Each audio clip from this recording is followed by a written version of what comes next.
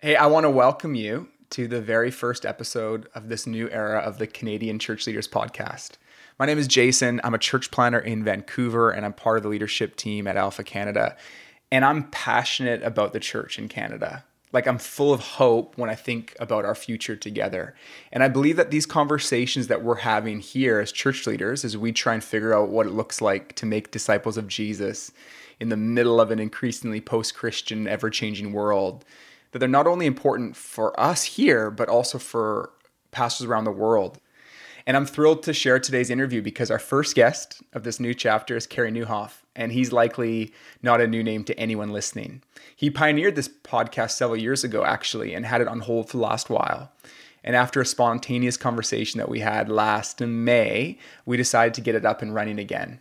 So here's a bit about Carey. He's the founding pastor of Connexus Church in Ontario, Canada. He's the host of the Carey Nieuwhof Leadership Podcast, which I think has statistically about a gazillion listeners every week. And he's the author of a ton of really helpful books, including his most recent one, Didn't See It Coming. And Carey's a leader of leaders. His regular content is helping tens of thousands of pastors and business leaders every day. And I just wanted to make a quick note before we jump into today's conversation.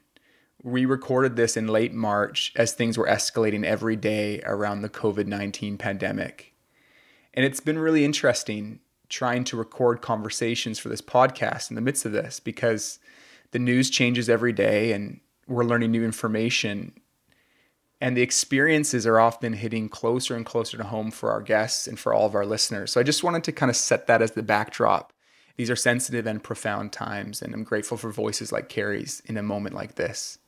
Today's conversation explores questions we're all wrestling with, like what are the opportunities in front of us in the midst of COVID-19? What are the challenges we might not even be aware of? How do we lead our teams while we're scattered in homes across the city? And what is on the horizon for the church in Canada and the church around the world? Welcome to the Canadian Church Leaders Podcast. We want to serve church leaders and their teams by sharing honest and thoughtful conversations about pastoral leadership. In this podcast, we are exploring the question, what does it mean to lead people in the way of Jesus in the midst of today's world? Let's jump into today's conversation. Well, Carey, I just want to thank you so much for making time for this conversation today. And the reality is that everyone's world has been so impacted in the midst of the COVID-19 pandemic. And so I was just thinking, as we start our conversation, why don't you just tell us how your world's been personally impacted in the midst of all of this? Yeah. So in many ways, radically, and in other ways, not really. So I have the fortune of being in good health right now.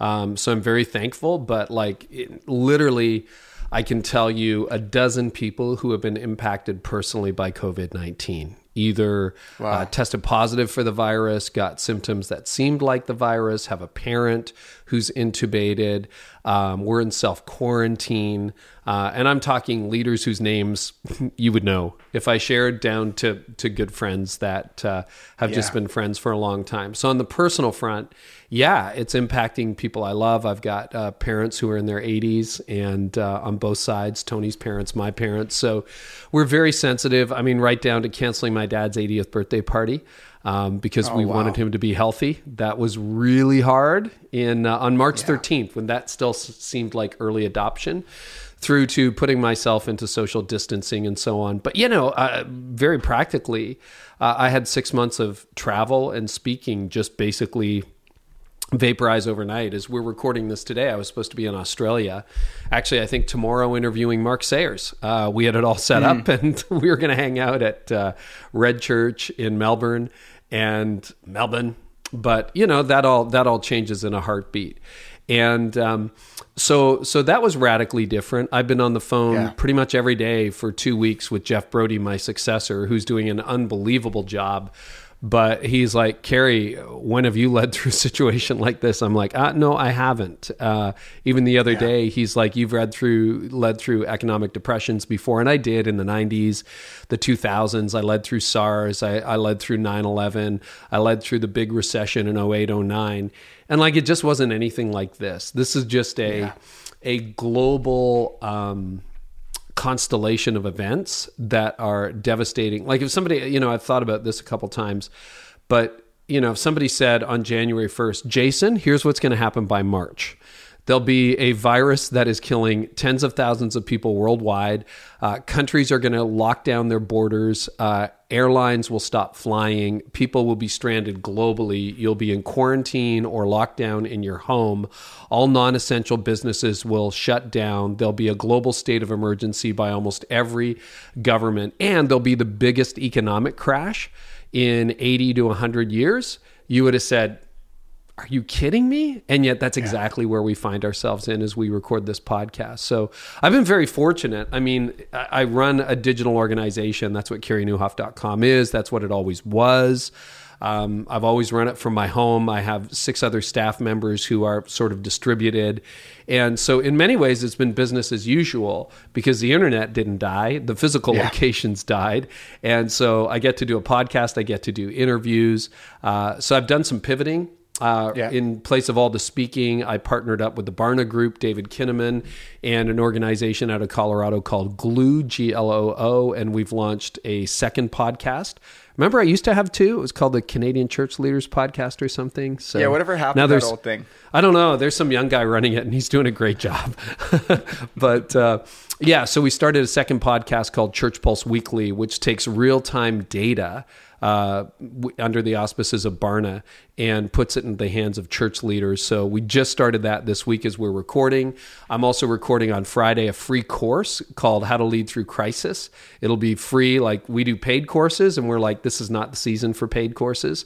This is the season for free. So we pivoted on that and found some partners with that. So we hope to be able to equip 10,000 leaders with a free course on leading through crisis. That'll go to market in literally. So talk about pivoting.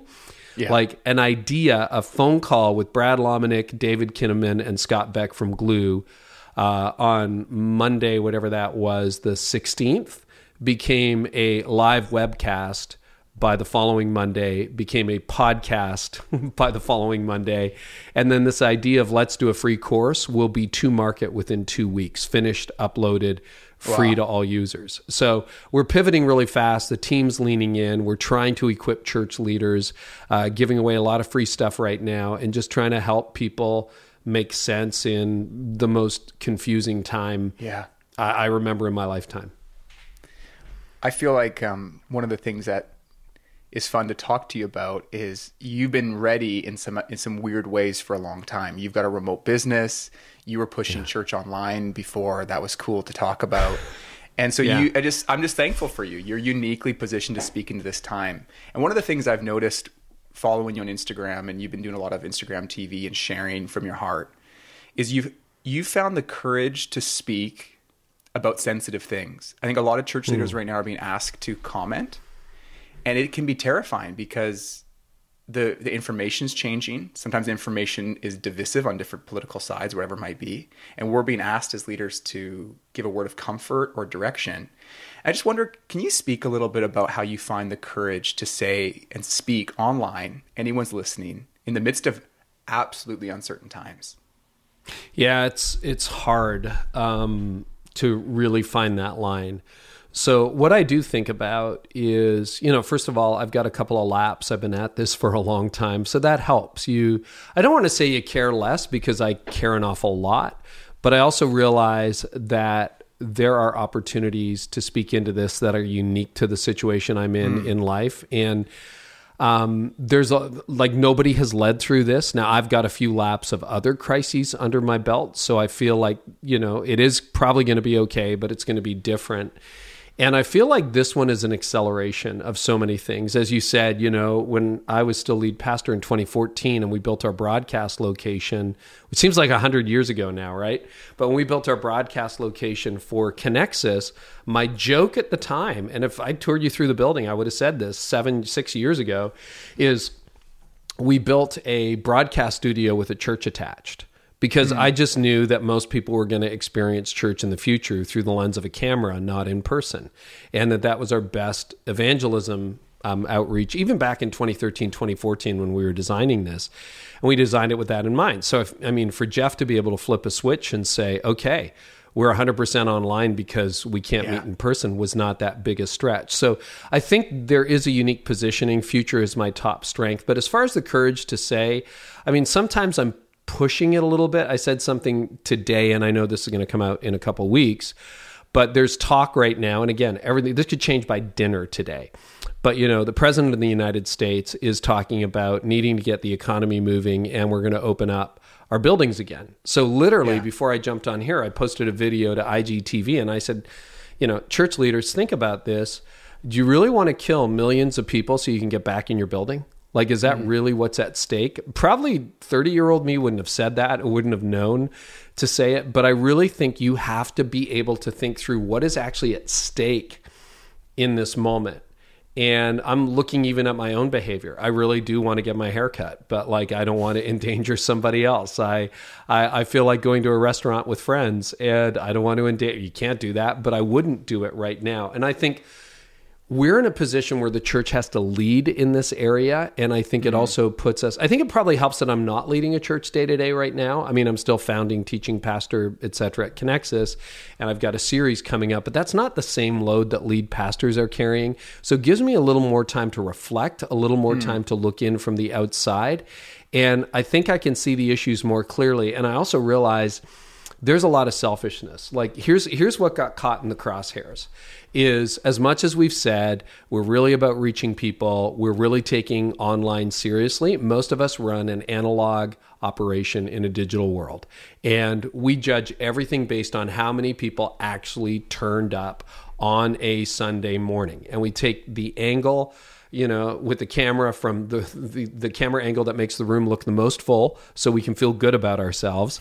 And I didn't know anyone knew that we did that. No, I don't know. Nobody ever does that. I've never done that in my life, just so you know. Of course, we all do it, right? But I can call this stuff out on myself. And I think a lot of what I'm doing, people are like, how did you know? It's like, I feel that stuff. I feel that stuff. And so I get to call it out in me. And I hope I do it from a posture of humility in that I'm not saying, look at you. I'm like, God, here's reality. We are all in a place where we're scared. We don't know what's ahead. All the metrics that we valued are gone. Giving is down, attendance is down, and we don't know really how to measure eyeballs on a screen yet.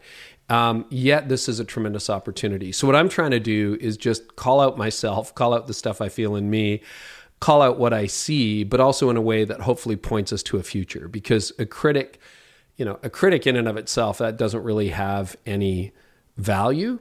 So I want to try, I don't think we know the way, but I think we can point. And so what I'm hoping to do is to be able to point. And you also have to frame everything very conditionally right now, as I just did, because it could change by dinner. And it'll change by the time this is aired.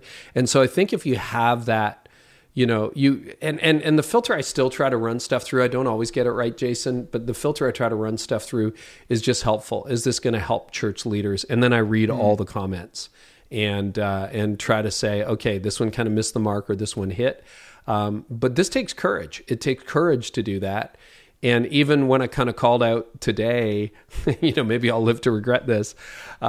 We really have to think, okay, if the government allows us to go back in the US or in Canada, and this is the Canadian Church Leaders podcast, we still have to ask the question, is it the best thing to do so? Because Christians should be known for being generous. And sometimes that means being generous in our restraint or generous in our caution or generous in the way we love people. Is not just, oh, great, we're going to fill up the building and fill up the offering plate and everything will be fine again. Yeah. I think that this week, a lot of people are, if they haven't already, are thinking, how do I get church online? Maybe that was last Sunday. If not last Sunday, it's this week. That's what we're working on. A lot of churches are just saying, hey, I didn't have the tools in place. Once Sunday online is figured out, what else should church leaders be thinking about? Because that's I think all of our attention's there. But I think once the next Sunday's gone and that's happening, I think we're going to start going, there's probably a whole other set of opportunities and challenges to face. What else do you think church leaders should be considering in this new ministry season? So you can call this in different ways, but just to give a little context, our parents kind of grew up in the consumer culture. And the idea was you were buying commodities. And about 15, 20 years ago, maybe in the 90s, we started to emerge into the experience economy. And now we're moving into the attention economy, where really, if you look at how we function with our phones and with our devices, it's mostly built around attention. And that's why you have the 24-hour news cycle always vying for your attention, et cetera. And I love the way you frame the question, Jason, because you're right. Everyone is thinking about how to get Sunday online. But the thing about the internet is it functions 24 hours a day, 7 days a week. And there are people Googling stuff like, should I end my life at 3 o'clock in the morning? And there are families, as much as we're all joking about working from home, my wife and I have talked about it. Like, I'm not sure that's a great experience for everybody. We're having a good time because we got 3 decades of marriage under our belt. But I bet you there's some tension in homes nobody wants to talk about. And so my question would be, even when things go toward a new normal and we're back in our buildings, is, okay, how are we speaking into the other 167 hours of the week? For years I've been arguing that engagement is a new church attendance, that engaged Christians change the world, not attending Christians or consumer Christianity. But I think churches have to move off Sunday. Sunday worship is going to be really, really important. But on my own platform, since I stepped out of the lead pastor role, I've been emailing leaders almost every day for 2 years, over 2 years now. And, that's 58,000 leaders a day. And believe it or not, there are people who are grateful to hear. You get a few unsubscribes every day, but way more subscribes than unsubscribes. Podcasting, look at that. It's crazy to see how many people will listen to a podcast on a drive or on the way to the gym or on a run. What I love seeing right now is all the experimentation online. And there's a lot of people, you're doing stuff on Instagram, right? Where you do, what do you call it? It's called Social Distancing with Ben and Jay.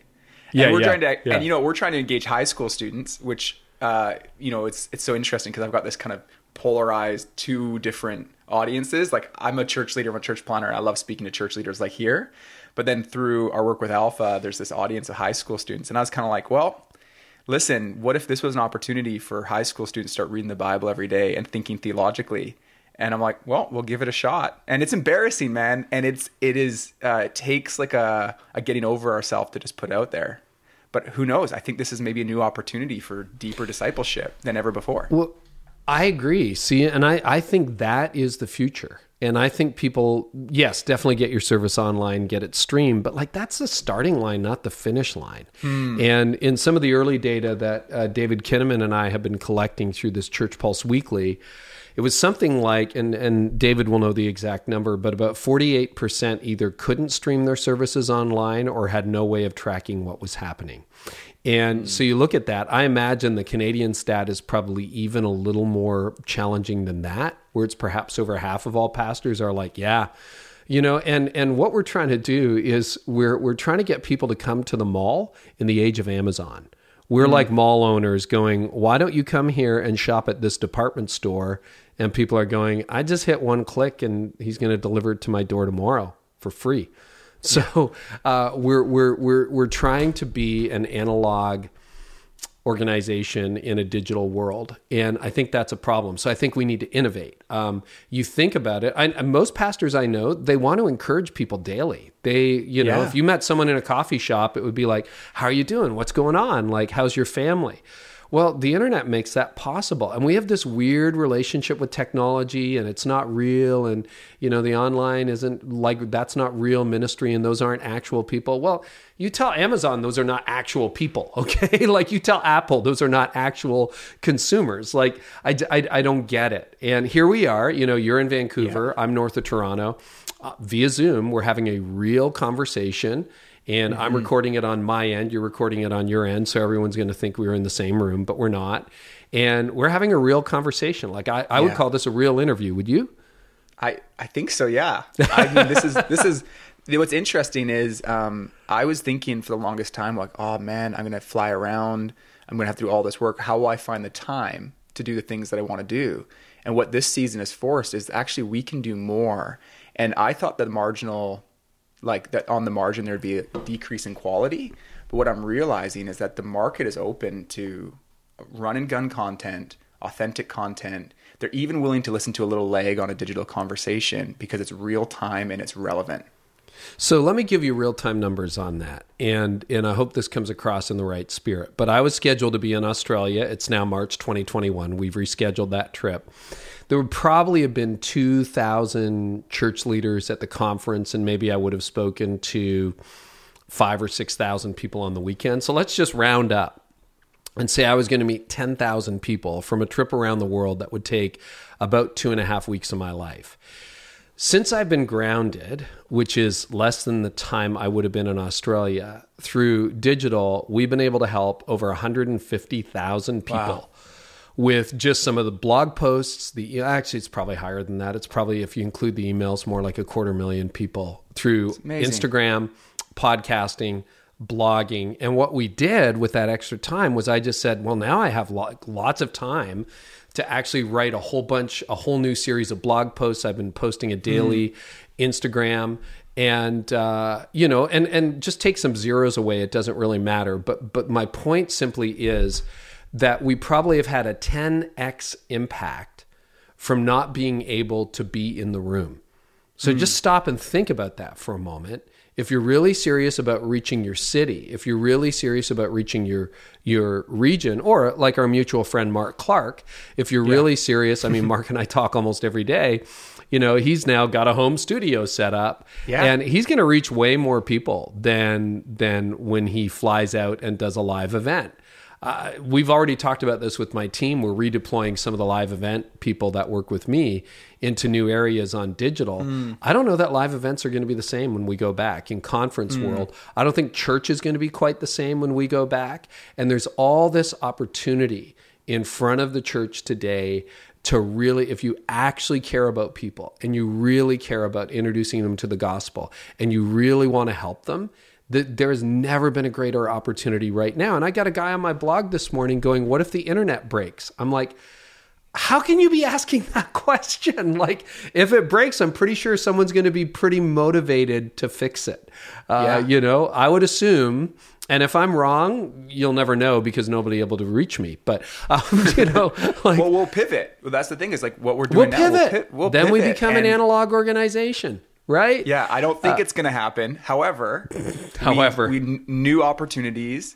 You know what's interesting? Some of the language I find myself using is in person versus online. And I just think it's like pull the verses out and put an and there. It's like none of us are trying, anyone making a case for online isn't saying instead of altogether and get rid of. It's like, I think as a pastor, I'm thinking, this has forced me to learn a new set of tools to work out some new muscles. In the future, man, people are going to be more hungry than ever to be in person. Yeah, let's do in-person alpha. Let's do in-person church. And now we'll have this whole other toolkit. It's like air attack, ground attack, or however you want to look at it. Yeah, and it's not either or. I think that's really, really important. It is both and. I'm radically committed to people. I'm going to have dinner right now in this moment in time with my wife in person tonight, and it's not going to get a lot bigger than that for a little while. But like, I can't wait to connect with people in person. I can't wait for our church to reconvene. But I think it's going to be different. You know John Mark Comer, right? Yeah, he's a really good example because he would be. He's the not anti-digital, but like be cautious about digital guy in a digital age. And the way he's getting his message out is via digital. Yeah. So this is really fascinating. He's got this big podcast. He's got this smaller size church that has a massive footprint. And when he goes to Vancouver, he'll fill a room with 1,500 leaders in person, but reach far more people online. I think that is the world that we live in. And the church is really, really good at analog. We have to figure out digital. I had the privilege yesterday of spending an hour with Bobby Grunwald, who virtually, again, in this culture, but who started YouVersion and Church Online, literally invented the Bible app. And that's a long story for another day. But, Bobby was saying that they're now at over 400 million installs on the YouVersion app. And that was born out of his desire and his love to have people read the Bible.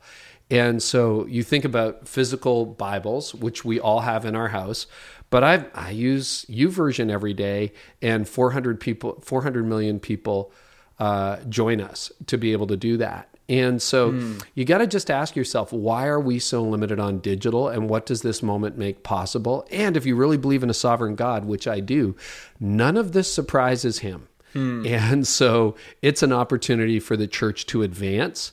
And it's a little bit, I hadn't thought about it from this perspective, but I haven't been in Africa, but I know this has happened in Guatemala. Like the 20th century passed by a lot of the majority world technologically. They didn't get phone lines, they didn't get cable, they didn't get that stuff. But when the internet came, like I meet African pastors who come and see me at events, and they're like, we read all your stuff. And I'm like, that's crazy. You shouldn't be reading my stuff. I've never been to Africa. I don't understand Africa.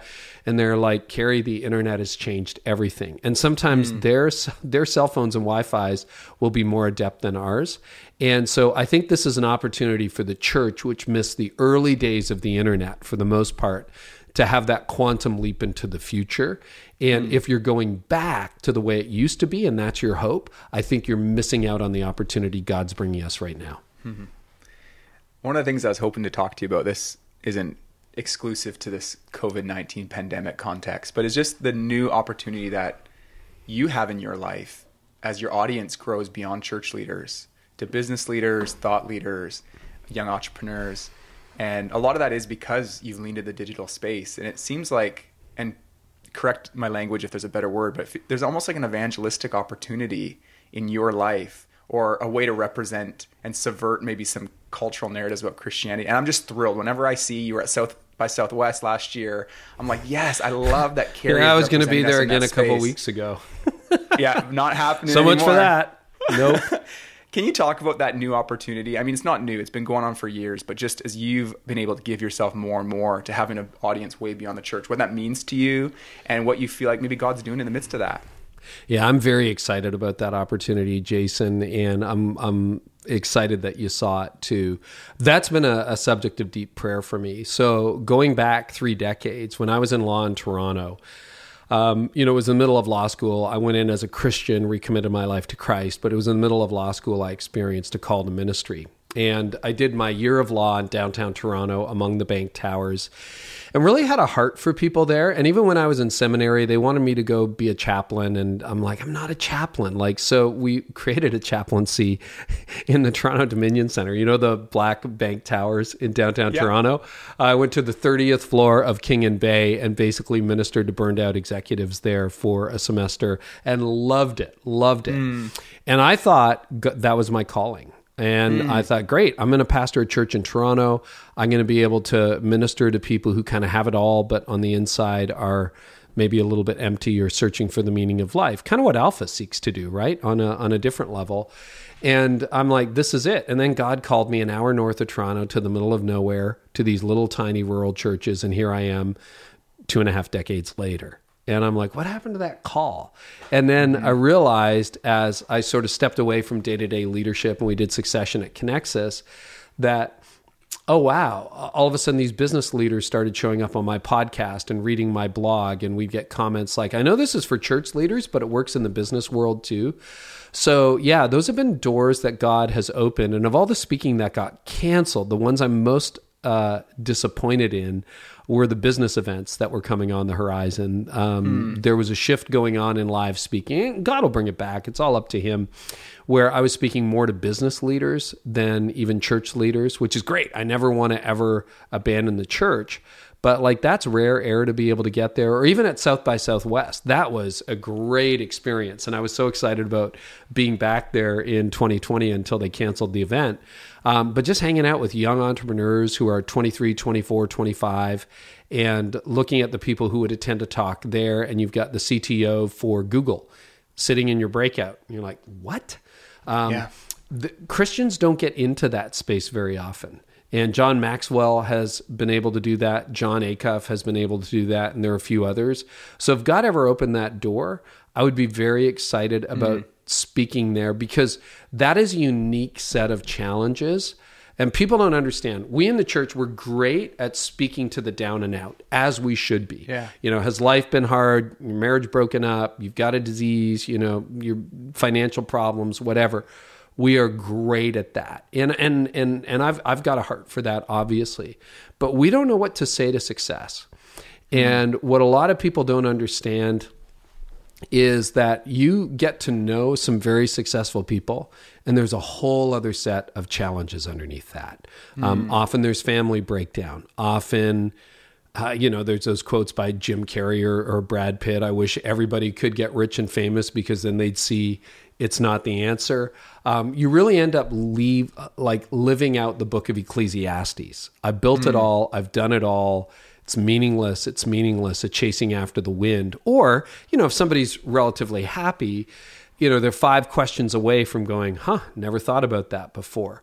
So I think that's an opportunity for every church leader. As I've crafted messages myself at Connexus over the last few years, I try to think a lot more, not just about how does this hit the person who's going through, the trough, the bottom of this season of life, but what about the person in the back row whose friend brought them and he's like, actually, Neilhoff, my life's pretty good. Got a nice house, even this financial downturn hasn't really hit me. Yeah, I lost a little bit of my net worth, but I'll tell you what, I don't like myself. And I don't really like my family right now. And I'm thinking of cheating on my wife. And I bought my dream car. And it doesn't make me happy. And even when I was vacationing, it didn't answer my questions. It's like, who's speaking to that person? Because I promise you they live in your community. Well, I just want you to hear this from me. I'm just thrilled, man. Like, I love that you've led in the church and you continue to lead in the local church. I know you love the local church and you're helping pastors like me all the time innovate, think differently.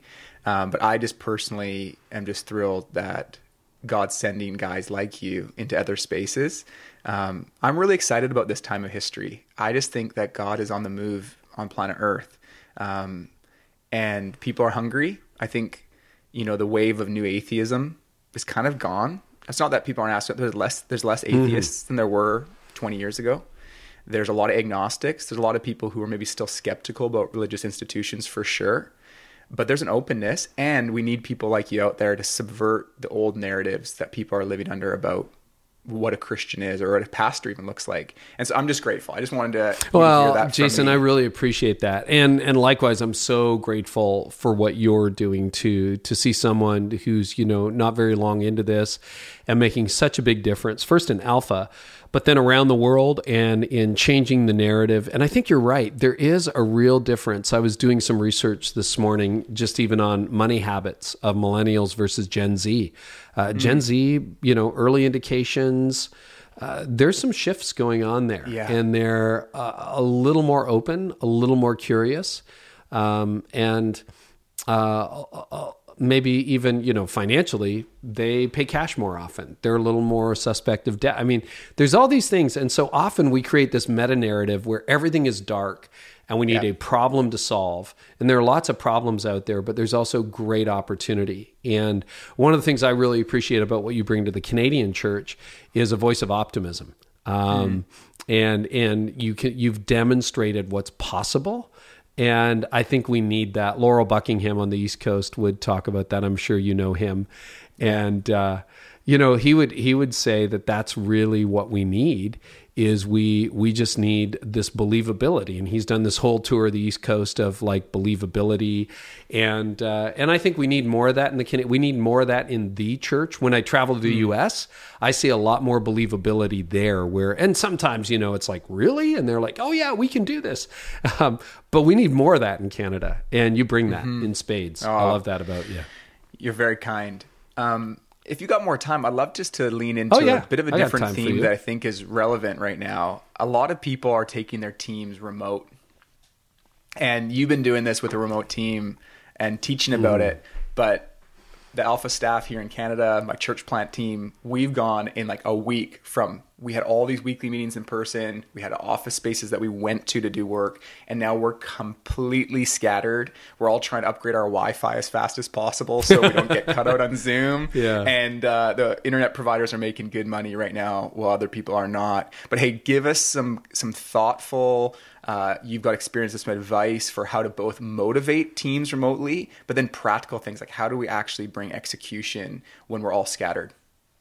Yeah, I have been leading remotely, and even 25 years ago, because the churches were so small, they weren't actually heated during the winter. We couldn't afford to heat them, so I worked out of my house. So and this is in Ontario? This is in Ontario, for real, north of Toronto. Winters. Oh, yeah. Like you think of the stereotypical little red brick church. That's where I started. Then we were portable. Then we had a building for a few years. Then we gave it up. So I've been portable, remote, virtual the majority of my leadership. So this is nothing new. And I actually really enjoy that because like you, I'm a little bit introverted and I prefer some time alone to think and reflect. And I think that's a really important thing that you have to do as a pastor and a leader.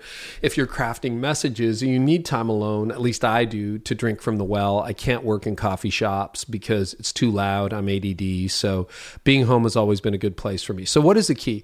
It's surprisingly the technology, everyone gets hung up on Zoom or, how are you going to do this? And what about online and Dropbox? And those are just simple tools. But at the end of the day, it's the art of leading people. And I found the most important thing, there's two superpowers in leading a virtual team. One is culture. Now, this is a problem in in-person offices, but also a remote thing will just, if you've got a little tiny crack in person, it is a wide chasm online. And so I've become somebody who's really passionate in the last decade about creating a healthy culture.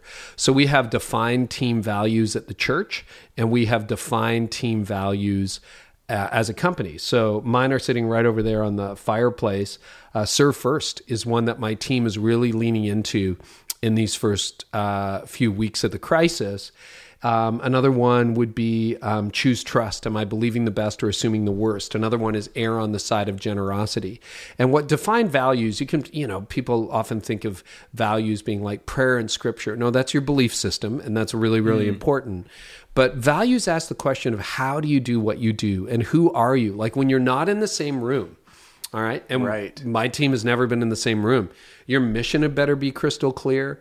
In our church, it's to lead people into a growing relationship with Jesus. In my company, it's to help people thrive in life and leadership. So they know, okay, my job today is to help people thrive in life and leadership. They also know that the way we're going to do it, if I've got a call to make, even in this economy or especially in that, I'm going to err on the side of generosity. I'm going to choose trust. I can't see you right now, but I'm going to believe the best. I'm not going to assume the worst. So those values really knit your team together, and you can't just write them out. I had them participate in the formation and articulation of those values, and then we go through them at team meetings where it's like, how have you seen us battle mediocrity this week? That's another one of the values. So that's really number one is your cultural values, your mission, your vision. They're the glue when you're not in the same room. The second is video. I should have bought shares in Zoom, right? That's what everyone says 5 weeks ago if you knew this was coming. Whether it's Zoom or Skype or FaceTime or, any kind of video platform, Zoom is sort of industry standard right now. That is so important because you miss so much of the nuance in management by email. So many offices are poorly run, but I think you have to have a triage system for how you handle information on a virtual team. I write about it on my blog. We can link to it if you want a little bit later. But to give you the short one, the worst way to manage is managing by email. That's when you end up with 10,000 emails in your inbox that are unread, where you get the reply all chains that never end. It's tremendously inefficient. So we have a hierarchy system where almost everything that can wait waits for a weekly meeting, which is held by video. We do it via Zoom. And I just check in with people. I'm like, okay, because most stuff that presents as urgent is not urgent. It's just not that urgent. It's like it could wait till Thursday. We also use Slack. So Slack is just a tool, but our rule for Slack is sort of the messaging that would normally go in email that can't wait for our weekly meeting. And then email is for outside organizations. So what we do is if we're setting up a podcast interview with you because you don't work on our direct team, that would be a conversation by email, but I will not email a coworker because we're trying to keep their inbox short. So that either waits for the weekly meeting or it goes to Slack. Texting is kind of super emergency. Like that's like, okay, I need you and I need you before you go into your next meeting or right away. And then phone call is the nuclear option. Like if I made a phone call yesterday, we had to make a change on the podcast in real time because I'm talking to the CEO of a major company who says, yeah, that's not actually accurate. And all of a sudden I'm calling my podcast manager and she knows, pick up. Okay, that's the hotline. So you don't have to use that system, but the point is you need a system because what you don't have the ability to do with a remote team is to knock on the door. And the reason we default to video for most of our communication other than Slack or text messages is you lose so much nuance via text. I can't tell, are you happy? Are you upset? It's really difficult to read writing. And so I find that things just go a lot better. And if there's a hint of conflict, take it out of Slack, take it off text, go to video and kind of work it out eyeball to eyeball. Or at least if you can't get to video because of a Wi-Fi connection or whatever, call the person because then you have the nuance of tone of voice. So that human-to-human connection is really, really important. And that's sort of the crash course on leading virtual teams. Thanks for walking us through that.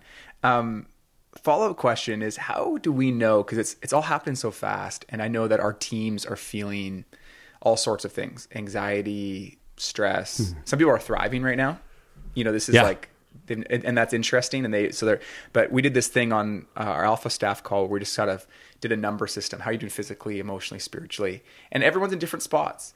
And what struck me was people's need for community in the midst of being separated. How do you, even with your team, in the midst of this COVID-19 pandemic, but even beyond that, weigh out the need for cultivating community versus getting the work done on whether it's those video calls or your rhythms? How have you created community in the midst of being remote? Yeah, interestingly enough, Jason, it hasn't been that much of an adaptation for us because I've had this principle for years that I've learned, which is when I check in with a staff member, I ask them how they're doing before I ask them what they're doing.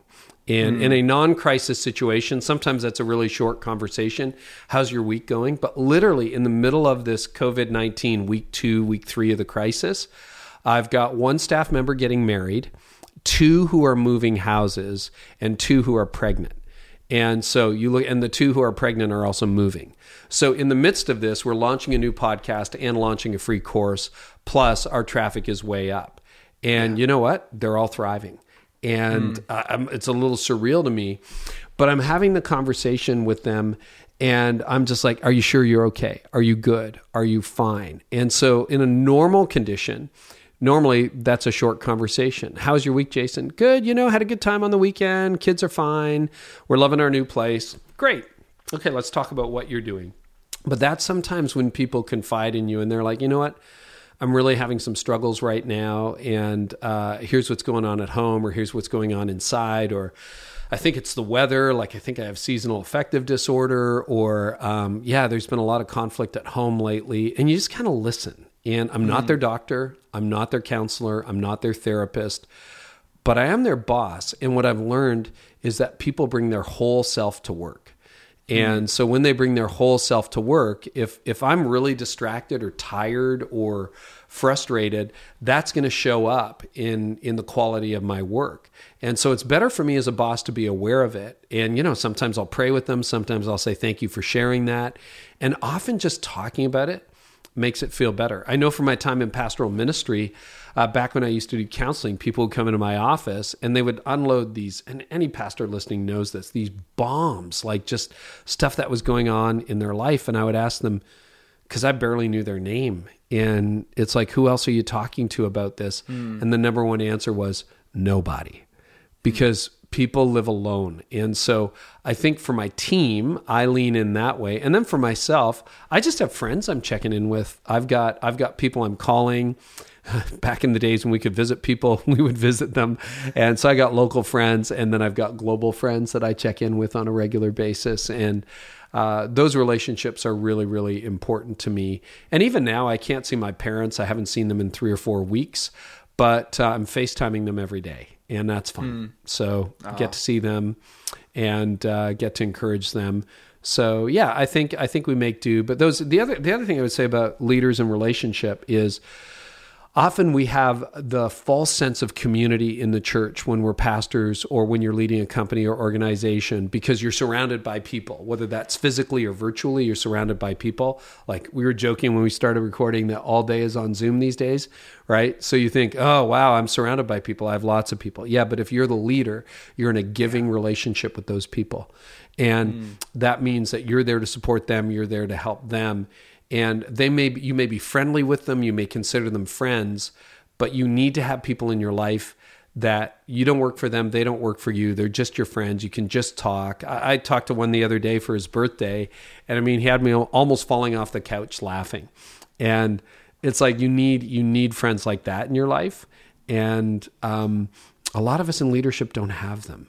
So it's really important to nurture those relationships because you're surrounded by people. You think, oh, I got all these friends. And it's like, yeah, they're great people, but like friends fill you up and you fill them up. And often when you're in a leadership position, it's a little draining because you're giving all the time. Yeah. Yeah. Well, Carey, I'm very, very grateful for your time today. And just one more question. And sure. You're handing over this podcast, which I just think is so kind, and we're excited to carry on a Canadian conversation, include Global Voices, and it's going to be a lot of fun. And you've put a lot of sweat equity into the church in Canada, locally in Ontario, but invested. What are you dreaming when you think, like, in your heart of hearts, as you sort of, you're praying for the church in Canada, or you're dreaming about the church in Canada? What's on your heart? What are you hoping for? That's a great question. And I would say I want to see vision again. I see it in little tiny pockets, little tiny places. But I think it's time to dream again. And I think it's time to switch the default. I think the default in the Canadian church for too many years has been, here's why this won't work. And here's why we can't do it. And I think it's time to change the default to, I think we can. With God's help, we can reach people. And I see it in pockets. We mentioned Mark Clark. Like, it's not easy to plant a church in every major city, but he's going to die trying. And I love seeing that. What Brent Ingersoll is doing on the East Coast and the vision that he's got. Laurel Buckingham, who's 80 now, and, doing this believability tour on the East Coast. Father James Mallon and the amazing work he's doing in renewal. And there are many, many others. There's a lot of ARC church plants. I mean, I think of Slate Church in Kitchener-Waterloo that's doing a great job. And I mean, I'm omitting way too many because I got a million names flashing through my head. But there is a growing number of people who are believing that it's possible in Canada. And we need that to become the dominant spirit in our country. And I'm not sure it has been, but I think it can be. And that's one of the reasons I was so excited when I put this podcast on hiatus to say, okay, what's it going to become in the future? And you and I, we were in London, England last spring, and we had the conversation. And I said, well, I think I've found the person who would be a great carrier of that vision and make it far more than I could or would. And so I'm very excited. And I know that's also your heartbeat. And you've got a track record of doing that, which is really cool, Jason. You're kind. I'm all in for the church in Canada. I received that word from you, man, of just saying, to believe and have vision. And it is happening, like you're saying, in small pockets and names we haven't even heard of. I'm hitting the ground in some cities and I'm like, it's high school students, it's innovative businessmen, it's even senior church leaders have been doing it for a while, but are in the midst of like incredibly innovative transition plans. I mean, it's happening all over. And I think there's reason to believe good things about the future. So thanks for speaking that into us and for giving away so much. Thanks for giving away your experience, this course coming up, and all the content you're doing this time. Thanks for being so generous with what you've learned and leading in that way. Well, thanks for being such a good steward of what God has given you, Jason. It's exciting to see, and I can't wait to see what the next few decades, what he does through you and through all the people that you help and equip. Well, I was so grateful to have that opportunity to sit down with Carey, and I hope it was impactful for you as it was for me. And thanks for taking time to listen. I mean, this podcast is really designed to fuel church leaders like yourself. And we're really committed to bringing meaningful content. So our rhythms are typically going to be posting 2 conversations per month. However, in the midst of the pandemic we're in right now, our instinct is to post more conversations more frequently. So you can expect to see even more than 2 per month. Our next conversation is with Pastor Daryl Johnson, who's 71, has more than 50 years of pastoral experience, and had a really different perspective on how pastors can find emotional health and clarity in the midst of this season. These are really exciting days as we relaunch this podcast. And our hope would be that we could get this in the hands of as many church leaders as possible. So would you help us out by subscribing and sharing it with your network?